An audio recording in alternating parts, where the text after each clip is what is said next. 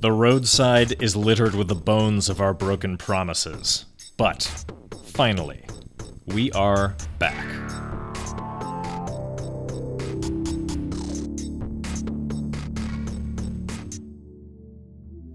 You're listening to The Conversation. I'm Angus Anderson. I'm Micah Saul.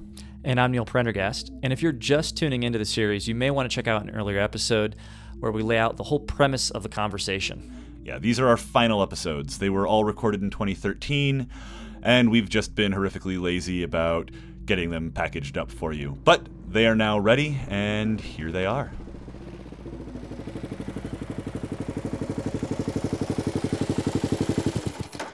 Neil and I are at the helm, and we are just going to introduce Jason Kelly Johnson, who is an architect from the Future Cities Lab in San Francisco.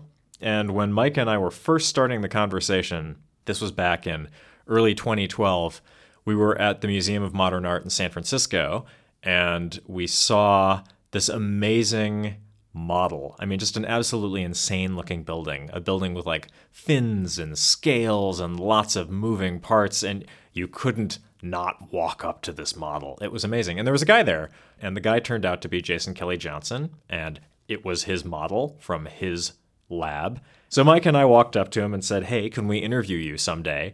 And we didn't get around to it on the first 2012 round of interviews, but when I was recording in 2013, I managed to reconnect with Jason, and we had a fabulous conversation about architecture, permeability of landscapes and systems, feedback, all sorts of interesting things. Yeah, listening to the interview, it really struck me as a great place to sort of restart the conversation, rebuild that momentum, because this kind of interest he has in the, I don't know, how nature and culture aren't really separate things, builds upon a lot of the earlier stuff that we've had in the series. I'm thinking in particular of Timothy Morton, and his ideas touch on, I think, a few more too. Yeah, Joseph Tainter as well. And both Timothy Morton and Joseph Tainter come up in here, and because of the editing, I wasn't able to get them in by their first names, so we just say Morton and Tainter.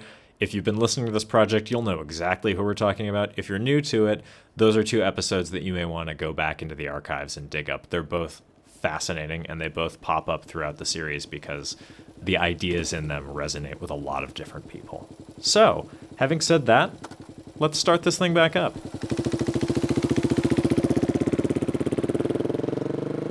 What is your work reacting to? What's sort of the crisis that you're thinking about? There's several levels to that. I mean, I think in the latest body of research, and I think probably in the project that you found me through, the Hydromax project, was a kind of critique on the city, especially the city of San Francisco, I think. We were looking at sea level rise specifically. And so the crisis was one of a kind of ecological crisis, where we all understand that the city of San Francisco and any coastal city in the world really, because of sea level rise, is in a crisis mode. And so the Hydromax project that was at SF MoMA that you had seen, that is a project that was explicitly critiquing how cities are in a way dealing with global climate change or not dealing with them. And can we give the listener a description of what this is and what it looks like? The visual was what captured my imagination first. Yeah, I mean, Hydromax is it's a system. It's a network, it's a kind of mesh that sits at the edge of the San Francisco Bay. It kind of provides a kind of threshold between the kind of aquatic environment and the terrestrial environment. And what it does is it provides a place for incubation where the water and the city can kind of come together in a productive fashion. So probably the best way to think of it is like the difference between a dam and a wetland. The city edge has become essentially productive wetlands where things are grown, where things are hatched, where machines and robots and plants and animals and synthetic biologies all sort of converge. So it becomes this like hyperactive space. So in the case of the Hydromax that we proposed, we sort of thought that in an entirely new kind of building, a new kind of system would need to be invented. So, looking at across this neighborhood, at a certain point in time, they built these warehouses and they built these factories because there was something being built in them, in this case submarines. So the buildings needed to look like that. buildings needed to be erected very rapidly. So that's why they look the way they look. They're made out of concrete, they're long and they're thin, and they gesture towards the bay because the goods that were being produced in them had to release these things out into the water. And so they're in response to their sort of specific situation. So do I think that buildings in 2013 that are trying to do something different, say they're trying to produce food, trying to become factories again, do I think that they need to look like steel mills from the 1930s? No, they actually have totally different sets of parameters that can guide them. So the Hydromax system and the Hydromax kind of buildings are highly tuned. They can harvest sunlight, they harvest fog, so they actually have these massive sky feathers that rise up into the sky. So when there's fog banks kind of rolling through San Francisco, the sky feathers are basically collecting condensation and then using that condensation as fresh water to begin to feed aquaponic, so basically fish farms, feed hydroponic systems for plants. And so the edge of the city becomes productive. It becomes a place where you certainly can distribute that stuff to the rest of the Bay Area, but it basically becomes a place where people can move to, and it becomes a public space, a place where you could do community farming and all of. And reacts to different weather and tidal conditions and things like that. So it uses the tide. Basically the building is on kind of stilts, and it's using the tide. It's moving up and down with the tide. So really the idea was to actually shift the edge from being a tourist-driven Disney World, something that's static. And it's either that or it's these abandoned things. There's factories, there's other stuff. So the idea of Hydromax is just to kind of, in a way, like radically rethink the edge and look at how it could become a kind of productive, kind of almost an experimental space in the city. It actually could become a really radical place for new institutions to be sort of founded. It could become a place for Silicon Valley to pull its head out of its ass and actually do something productive, to use the money of technological production to kind of remake a kind of new prototype for how cities can deal with their edges and with water. We were sort of looking at San Francisco in the future and actually looking at how it's well known that the sea level rise will be around 18 inches, perhaps 24 inches in the next 100 years. So we know that the edge of the bay will be in question. We know that the things that we've done to the edge of the bay will have to adapt and change. And so we were sort of looking at the logical solution will be to build a wall around the edge of San Francisco, keep the water out, let the edge be kind of calcified in its kind of current state. And that project was actually looking at a kind of alternative sort of vision for it. Let the forces of climate change actually be a kind of real thing. Let water and a city kind of begin to coexist. So instead of seeing climate change as this thing, we should build a wall around it, kind of fortify it, see it as a kind of an opportunity to rethink these structures that were put in place. So, I guess I question why are we so unwilling to give up these structures? But we have this kind of nostalgia for it, and so we're not willing to really give it up. In fact, those buildings have been protected, and the edge in many ways is stuck in time. And so, you asked me what the sort of the enemy is. Well, one enemy is just sort of this nostalgia for times past, this kind of thinking that there was a kind of point in time that should be sort of preserved, and that's a kind of penultimate point of time. And I think, the American city, in a lot of ways, suffers from this kind of nostalgia. I'm curious. I want to break down that nostalgia a little bit more and go like, what are we trying to get into? What are we trying to recreate that we think is gone when we're holding on to this coastline here? I mean, this is kind of World War II stuff. There's certainly, when you think about World War II, it's used so often, and World War II in the 50s afterwards. Yeah. It's like Halcyon Day. Yeah, absolutely. My breakdown, there's lots of factors to it, but there's a kind of a safety factor, I would imagine. Okay. There's a kind of a notion that it's a time when things were clear and things were more legible. They weren't as complex. There were less inputs. There was less of a need to fuse, let's just say, an ecological thinking with a kind of built thinking. So we weren't really too worried about, where materials came from or what they actually did or how they might kind of pollute at a certain point in time. And there's a kind of safety in that. Safety in the naivety. In the naivety and the kind of lack of kind of knowledge. And there's a sort of, there are architects that I think are, quote unquote, sustainable designers, but they don't actually see the connection between a building being green and being ecological and generating energy and all this stuff, and also being really well designed and actually being really innovative and actually still doing something really active at the kind of urban scale. So there's a lot of projects that will take an old structure and just wallpaper it in solar panels. And yet they don't really understand that the potential of cities is really, they could create their own culture. I think our work is much more interested in questioning the notion that architecture is a static entity. Part of our thinking in terms of architecture is how do we make a building breathe? How do we give a building a kind of like almost a nervous system? And how do we actually get have a building be much more sort of intermeshed with the pulse of a place, with both its sort of natural systems, the wind, the sunlight, the geothermal condition, all of these kinds of things. Then also to how do we take people and how do we take inputs from all the stuff, all the really crazy stuff that's happening through social media, through just sort of computation, through embedded networks and sensors and this kind of stuff, and have architecture be a kind of critical intersection point for those things. There's a really interesting parallel there, thinking of architecture as this fixed, unchanging space, like that steel building outside there, and the connection that you were talking about earlier with the coastline is this fixed thing. Yeah. And I can totally see now why you would be interested in Morton, right? Because Morton is interested in what is natural. Right. It feels like, in a way, part of the critique we're dealing with is a society that likes things to be neat and clean. Like there's a sort of modernism about it, liking control. I like that you touched on the cultural aspect there too. The idea that a lot of the stuff here harkens back to an era where things were simpler. There's kind of a facing the realization that we're in, that we know all this stuff about the world. As Morton would say, there's no way anymore, and we're starting to realize what that means. And in a way that our architecture or our design of the coast, our walling out the sea level rise, is an effort to get back to a time where we didn't know that stuff and we could just enjoy life. Yeah.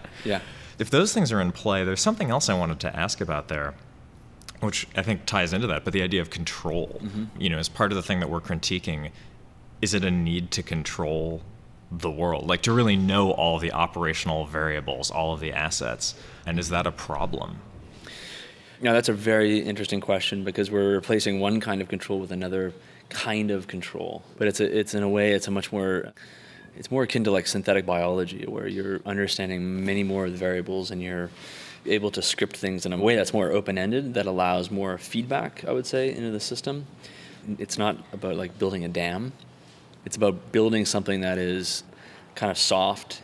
It could operate on one extreme like a dam, but it has the capacity to adapt to the point where it would let something flow entirely. So in other words, there's a really different way to think about control, one that has feedback mechanisms and kind of heuristic elements, sort of borrowing from artificial intelligence, how our bodies work, how intelligent beings are able to control things, but they're able to do that with a gradient. Timothy Morton, the way that I read his work and has got me really thinking about the kind of blurring the distinction between something that is, living and non-living, or natural and artificial. I mean, I have really come to the almost, philosophical conclusion that it's just fruitless to actually start to draw those lines between things, because things aren't absolutely one or kind of the other. They're these things that are moving back and forth and really blurring distinctions. A lot of those distinctions were made at a certain point in time when control was about one on or off. But things, I think, have gotten much more blurry in kind of an analog sense. So we've gone from a 1 and a 0 to trillions of ones and zeros that create a much softer, pulsing understanding of everything around us. Do you think that intimidates us? I would say that a lot of the planet doesn't really think about it. I think as a designer, I think it asks you to set up an entirely different sort of way of approaching the world. Things aren't absolutely always the right thing. It means that as a designer, you're not designing for a single moment or a single situation. You're actually designing for a range of moments and a range of situations. I'm sure you've read people like Manuel DeLanda. I audited one of his courses when I was teaching at UPenn. And the first class, he took a huge 500-page book and put it on the table.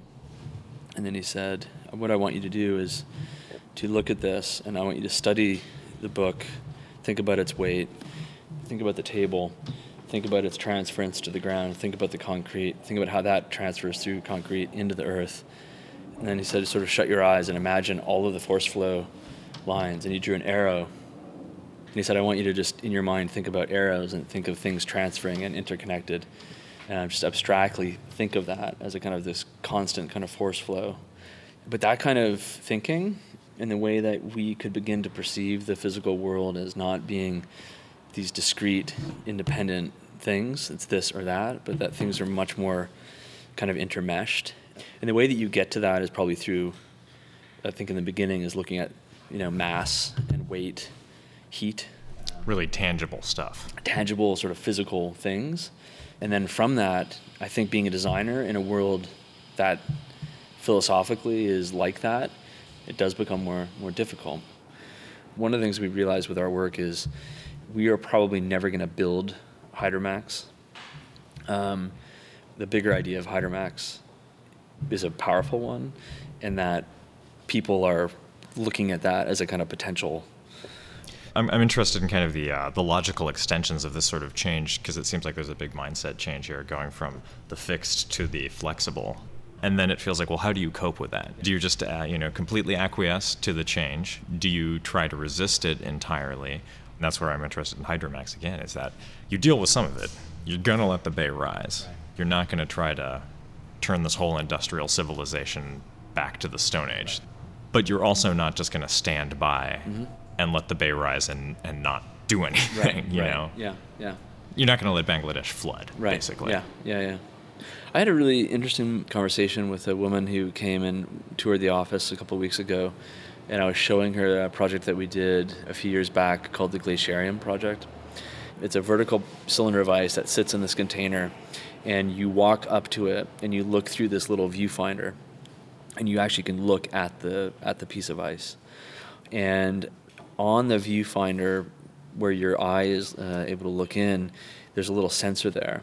And the sensor triggers a heat element within the vitrine and actually begins to accelerate the melting of the ice. So the more that you look at the object, the more that you participate in its destruction. And so the idea was to make a kind of fetishized container that you would look at this ice, understand that you are actually destroying the thing that's absolutely beautiful that you're looking at. And then we basically collected the water from the melting ice core in a basin below it. As the ice falls out, it hits a contact mic. And so the sound of the melting ice, you could hear it throughout the gallery. Anyways, I was just showing this woman this project, and she sort of looked at me and she just sort of said, "That's so sad.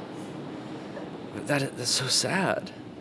Why don't you give people the chance to fix the ice? Couldn't you do something in there so that it could stop the heat, or it could maybe refreeze the ice, or that, why did you do this to people?" And then we had a whole talk about climate change and reaching this kind of critical point.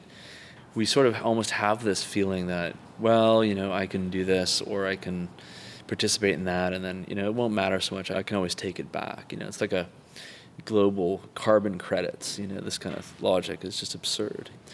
And we almost feel like we've got our own internal carbon credits, or that we'll screw up, but we'll have more kids, and then they'll fix the problem.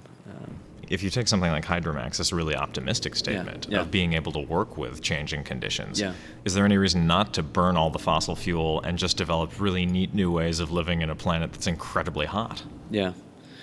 I don't know. I guess that's not really, for me, that's not really the right question. Is it wrong to do that? I guess I think, sure, we absolutely have the capacity to do it. And I kind of pessimistically believe that that's sort of where we're heading. Do I think that that's a productive use of my daughter's time? That she should be basically involved in massive, radical geoengineering projects?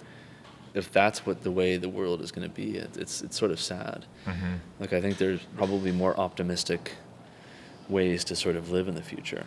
So maybe the question isn't one of right or wrong, but it's a question of, do you lose something when you accept just letting it heat up and adapting? Yeah, no, I guess I'm a sort of romantic in the sense that, I think that I'd much rather be spending the time on things like art and culture, philosophy. Like, I think there's been moments in time that have led us to think that there could be ways of living that are less about always trying to fix a massive problem, and then maybe there's another way to live. But maybe that's my just total nostalgic vision of it. And so maybe I am a kind of total utopian and believe that there is a way forward in which we're not going to be constantly responding to these massive things. But I mean, again, I think that we've reached a tipping point. If we are going to resist these things, we are going to have to get involved in these sort of massive geoengineering things, cloud seeding. I talked to a guy at Harvard named David Keith, who's one of the major geoengineering scientists. And, he sees it as like, you should never be at a point where you need to even consider this stuff. Right. I think the thing that stuck with me about that conversation was that he was saying, we really can't make a case for, say, the polar bear, or for any of these things that we could lose if the climate changes. You can't make the case for that financially, and you shouldn't try. Set geoengineering aside for a second and just say that if you want to appeal to people to save the polar bear, you need to say, there's something intangibly valuable about the polar bear. And he was willing to say that. You can't say, well, really, if you save the Arctic ice, then, economically you'll benefit in the long run because X, Y, and Z won't happen. He said, don't even make that argument. He said the challenge is to convince people that life in that kind of diversity has value. It's an irrational idea of good. I mean, when we talk about a vision of a better future, which I'd like to move into here, is that part of it? I mean, it seems like when you're talking about, there are things like arts and philosophy and all these things that have value, presumably. You might be hard-pressed to make me a case that there's more economic value to those than, say, building steel factories out here. But you could probably make a case to me where there is some other kind of value that we're not seeing. Why are those things valuable? Because I think that maybe one of the reasons we're in the place we are is that we lost the sense that the kind of urban life, the idea of a kind of a forum, the idea of a kind of intelligent dialogue could emerge from a city in the way that it's sort of designed, in the way that people are sort of interacting with each other. In other words, a lot of architects right now are involved in making, green buildings, and these are really good things. But I also think that the value of architecture is not just as a kind of engineered system, as a kind of problem-solving system. It's that there's a kind of cultural, kind of social, probably political dimension to architecture that should be intermixed with things like ecology and things like agriculture. All of our food production happens remotely in the Central Valley. All of our pollution is happening in another place, and our cities have become places where people are sitting in kind of glass towers, and they're completely disassociated from all of the ecological things and all of the kind of productive things. And so we've sort of partitioned off our world, and I think we're in the place we're in because the politics and the money and all these things are kind of super separated from things. So we're able to sort of blindly operate. And so part of the Hydermax idea is that we're beginning to try and cross-knit these things together so that as a politician, as a financial person, as someone who's involved in all these different levels, that you're bringing these things closer. You can't not know what they're doing. That's really interesting. I think that's a really neat way of answering sort of the question that Torcello put forward. Like, how do you respond to the crisis of the present when it's stupidity? And this seems to be like, maybe it's not stupidity, but it's a bunch of people who live divorced from reality. Right. So if you can sort of address that through space, through forcing people to be familiar with that? Yeah. It's pretty routine, I think, in a lot of places for folks to never actually encounter or have any knowledge of anything around them in terms of where it's made, how it's made, what it's made from, what it's connected to. So Hydermax really is utopian in that sense. And one of the critical things with the project is that there's a kind of implicit circuit, making these productive agricultural sequences in a city, make those a part of the loop that you might routinely sort of move through. And so part of this was like these massive kind of aquaria that you'd actually see these kind of robotic harvesting machines that were sort of harvesting and kind of growing and kind of tending to the fish. And then, so there'd be this sort of crazy technological system in place there, but it would be somehow close to you, and it'd be sort of... So when you order the fish at the restaurant that somewhere that robotic arm down the street is out looking something for your within dinner. there. So it's sort of like tightening the loop. But I've been trying to figure out, within even that sequence, is that just a kind of nostalgia? I mean, could those aquaria be virtual? Would it really matter? Does proximity necessarily matter? Would it actually change things? That's an interesting question. And I mean, when you mentioned the virtual aquarium, I think that gets us to a point that I like to bring in. I think we've touched on it a lot of different ways in this conversation, but the idea of the good, right? Why are the real fish good for the stuff we're talking about? Are we talking about we need to be working on these things exclusively for their value to us? You have the fish farm because you eat it, or do you have the fish farm also for the fish in some weird intrinsic way? And I realize that could sound like it's philosophically splitting hairs, but I think it leads to different outcomes. Yeah, that's a very tricky one. Selfishly, I think there's a value. I mean, I grew up in a really different world where I had at least an understanding of where these things were in their sort of so-called native environment. I mean, I grew up in Canada, just outside of Calgary. I remember as a kid being able to go to these like fantastic places that were, maybe they weren't virgin places, but they were like ultra out there. And having this like incredible sense of the origins of like a fish and of a kind of a plant in a kind of a place. What value is it to a human being to have that knowledge of the kind of the origins of things? Would I be the same human if I basically just ate, protein cakes and had no knowledge of the origins of things? Yeah, that's a really good question. Yeah, and is that a conversation that can even happen? In this case, like it's an experience of your childhood. Right.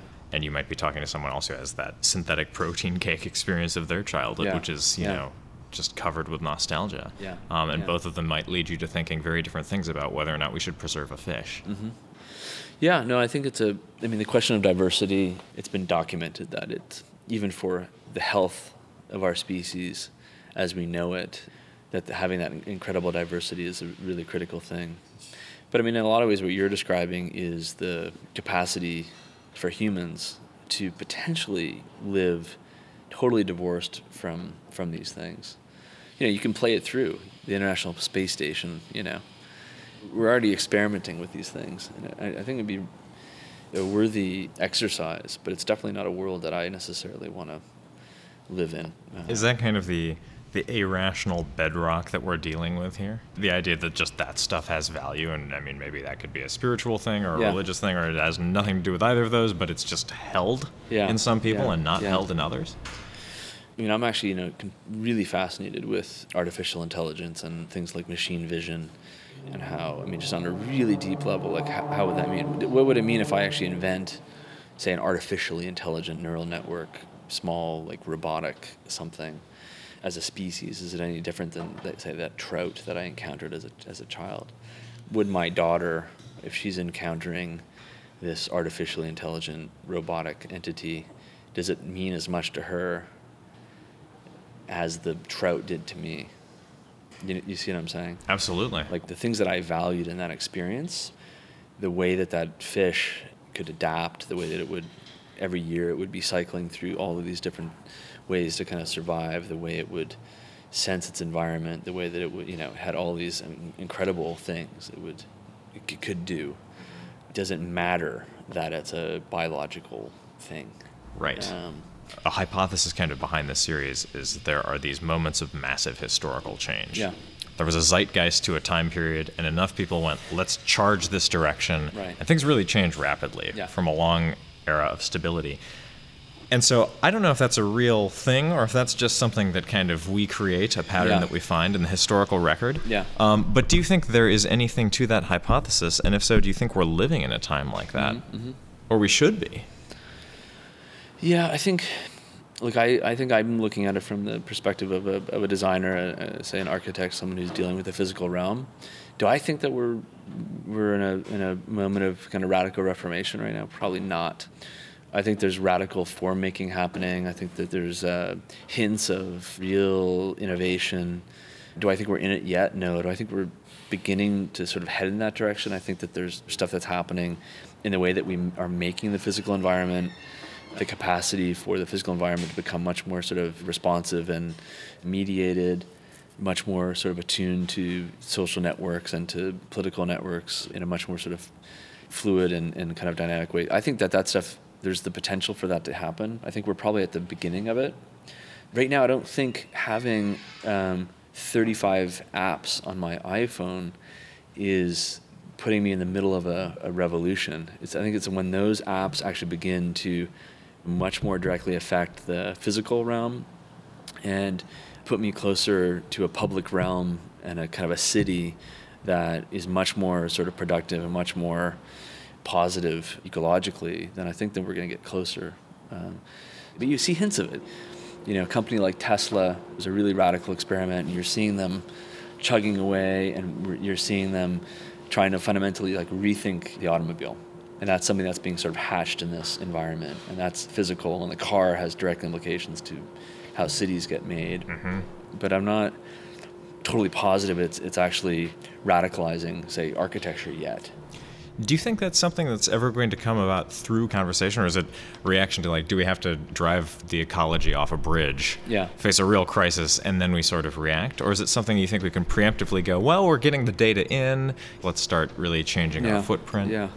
I mean, I hate to say it, but I really do believe that there are some critical moments in time where things happen because of there's a crisis. San Francisco is a great example of a city that did really radical things after 1909 and the earthquake, and hasn't done a whole lot since then. And so, I hate to say it, but it is true that sort of radical moments do begin to kind of produce, radical things. I see a lot of folks in my generation, say our generation, that are really thinking and are really, interested in building and doing radical things, but they're just not. There's no one really out there that's commissioning them or that's actually trusting them and engaging them, that's actually allowing the thinking to become physical.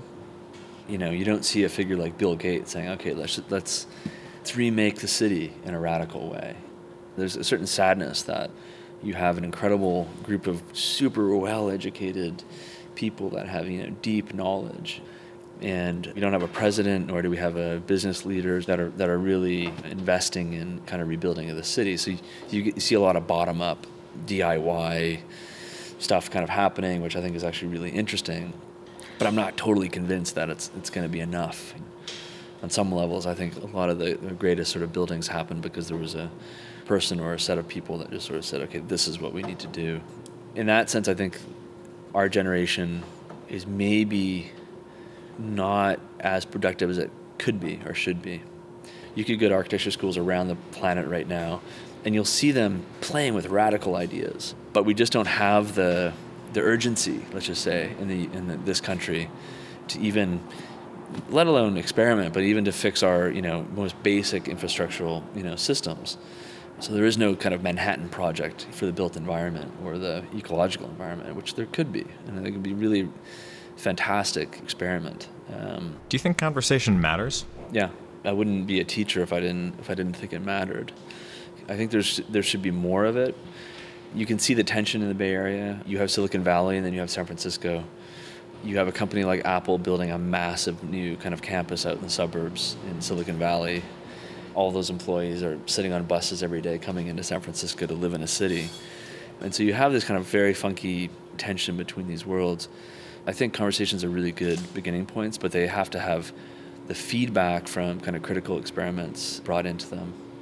And that's a lot of the way that this practice begins to sort of operate is we talk a lot, I teach a lot, we experiment a lot, and then we try and do small experiments to sort of see what happens. And just to hope it gets out there.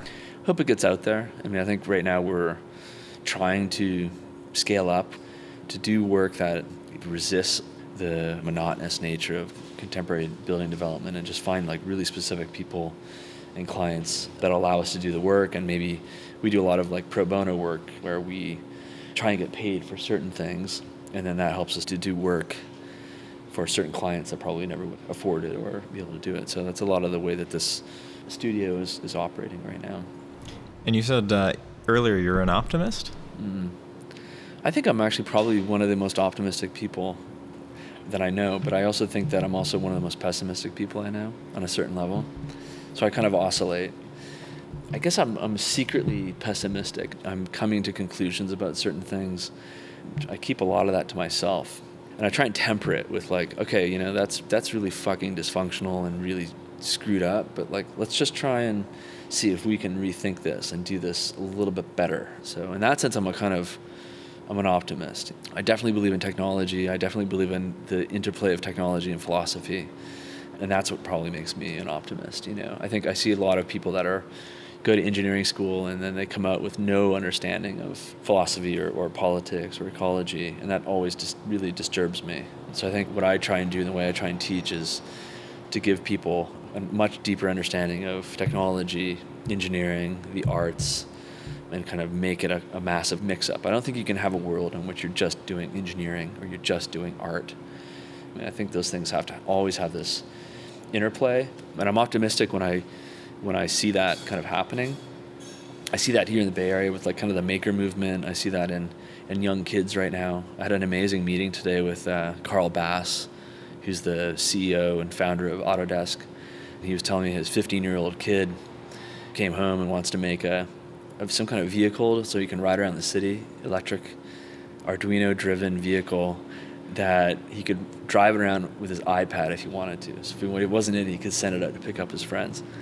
This is like so funny, you know, 15-year-old. But, you know, I think for me that's actually really interesting. And so that makes me optimistic, right? That there's like this other generation that is beginning to emerge that isn't going to sit back and wait for the mega corporation to sort of produce everything, that we actually might begin in a bottom-up way, kind of beginning to make things that we think are productive and ecologically sensitive, and maybe that we're shifting a little bit from waiting around for some massive politician or political movement, that maybe there's another way forward. I've never really seen it work. Like, I'm still probably a part of that generation that thinks that there's got to be this thing up top that commissions this thing, but I'm seeing hints that this kind of bottom-up approach might actually begin to, in a way, aggregate to produce something actually really interesting.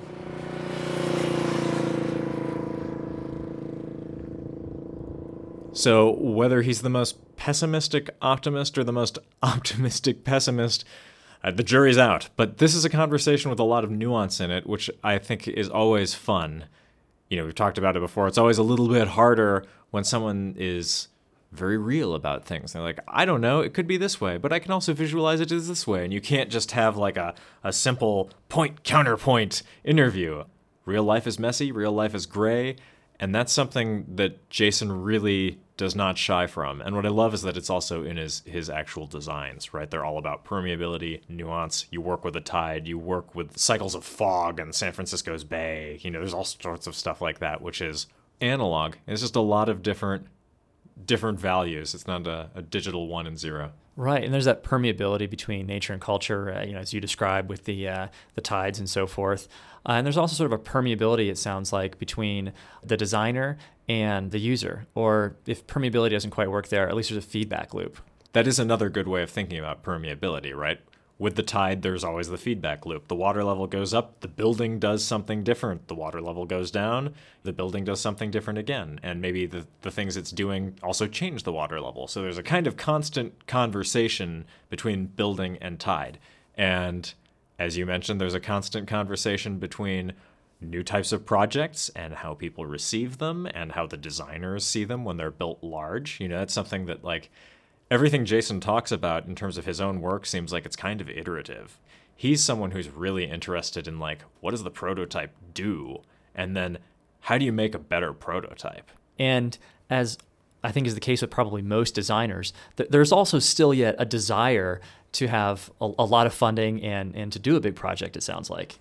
Right. And there's that interesting tension in the interview where it seems like he's not of one mind. Does change come from the top down? Does change come from the bottom up? You know, does it come from the maker movement? Does it come from the kid designing kind of the Segway thing? Or does it come from, like, the big funder and the brilliant designer who's got a new idea and someone's got the space to build it?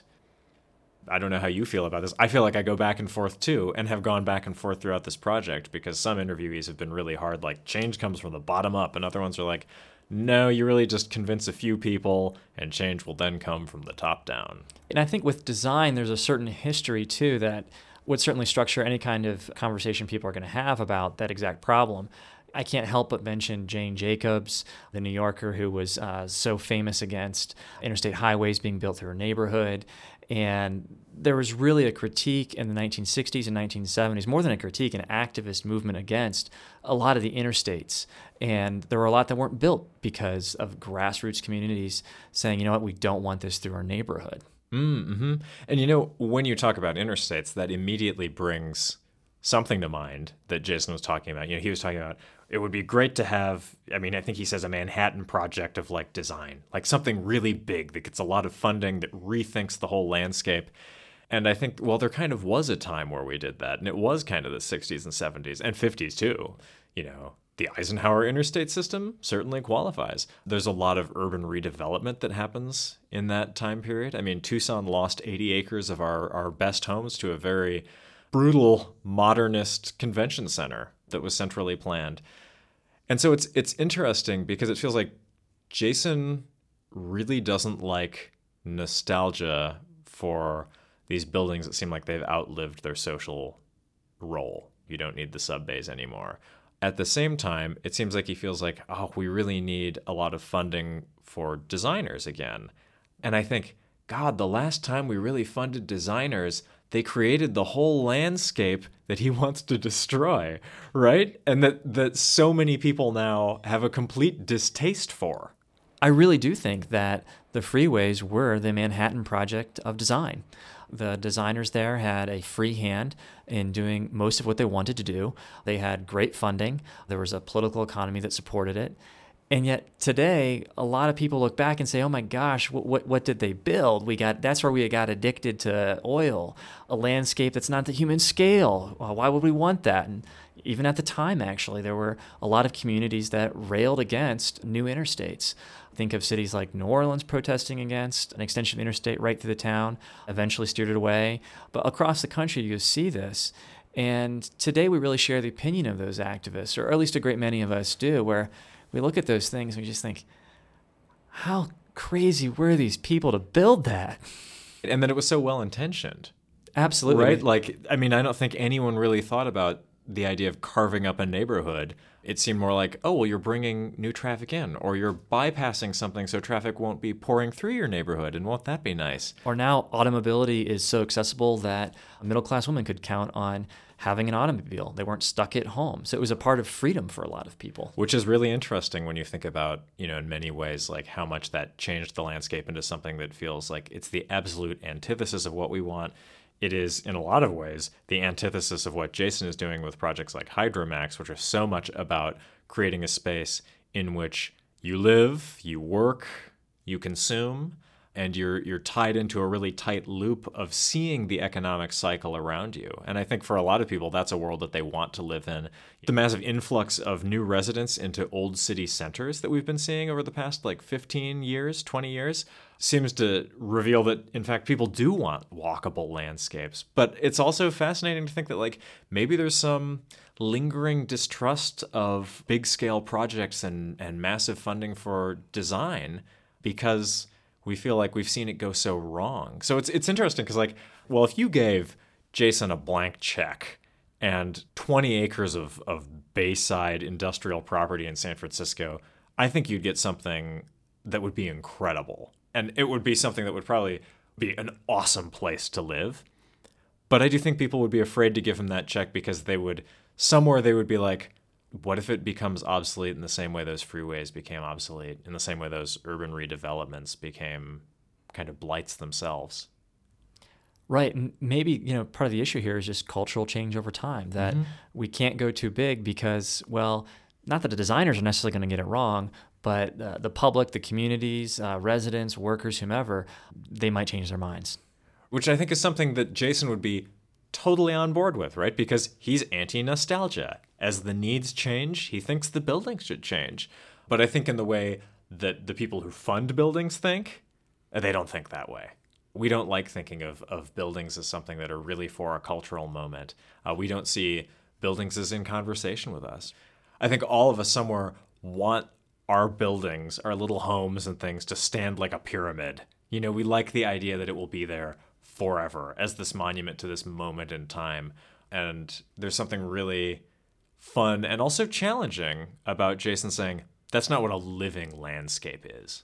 This is a little bit of a preview into what the future episodes are going to be discussing, but I think that there's also something really great, a great value in design, which is that it articulates the alternatives that might be out there for us. That was Jason Kelly Johnson, recorded in his studio at the Future Cities Lab in the Dogpatch neighborhood of San Francisco, June 6th, 2013. And this is The Conversation.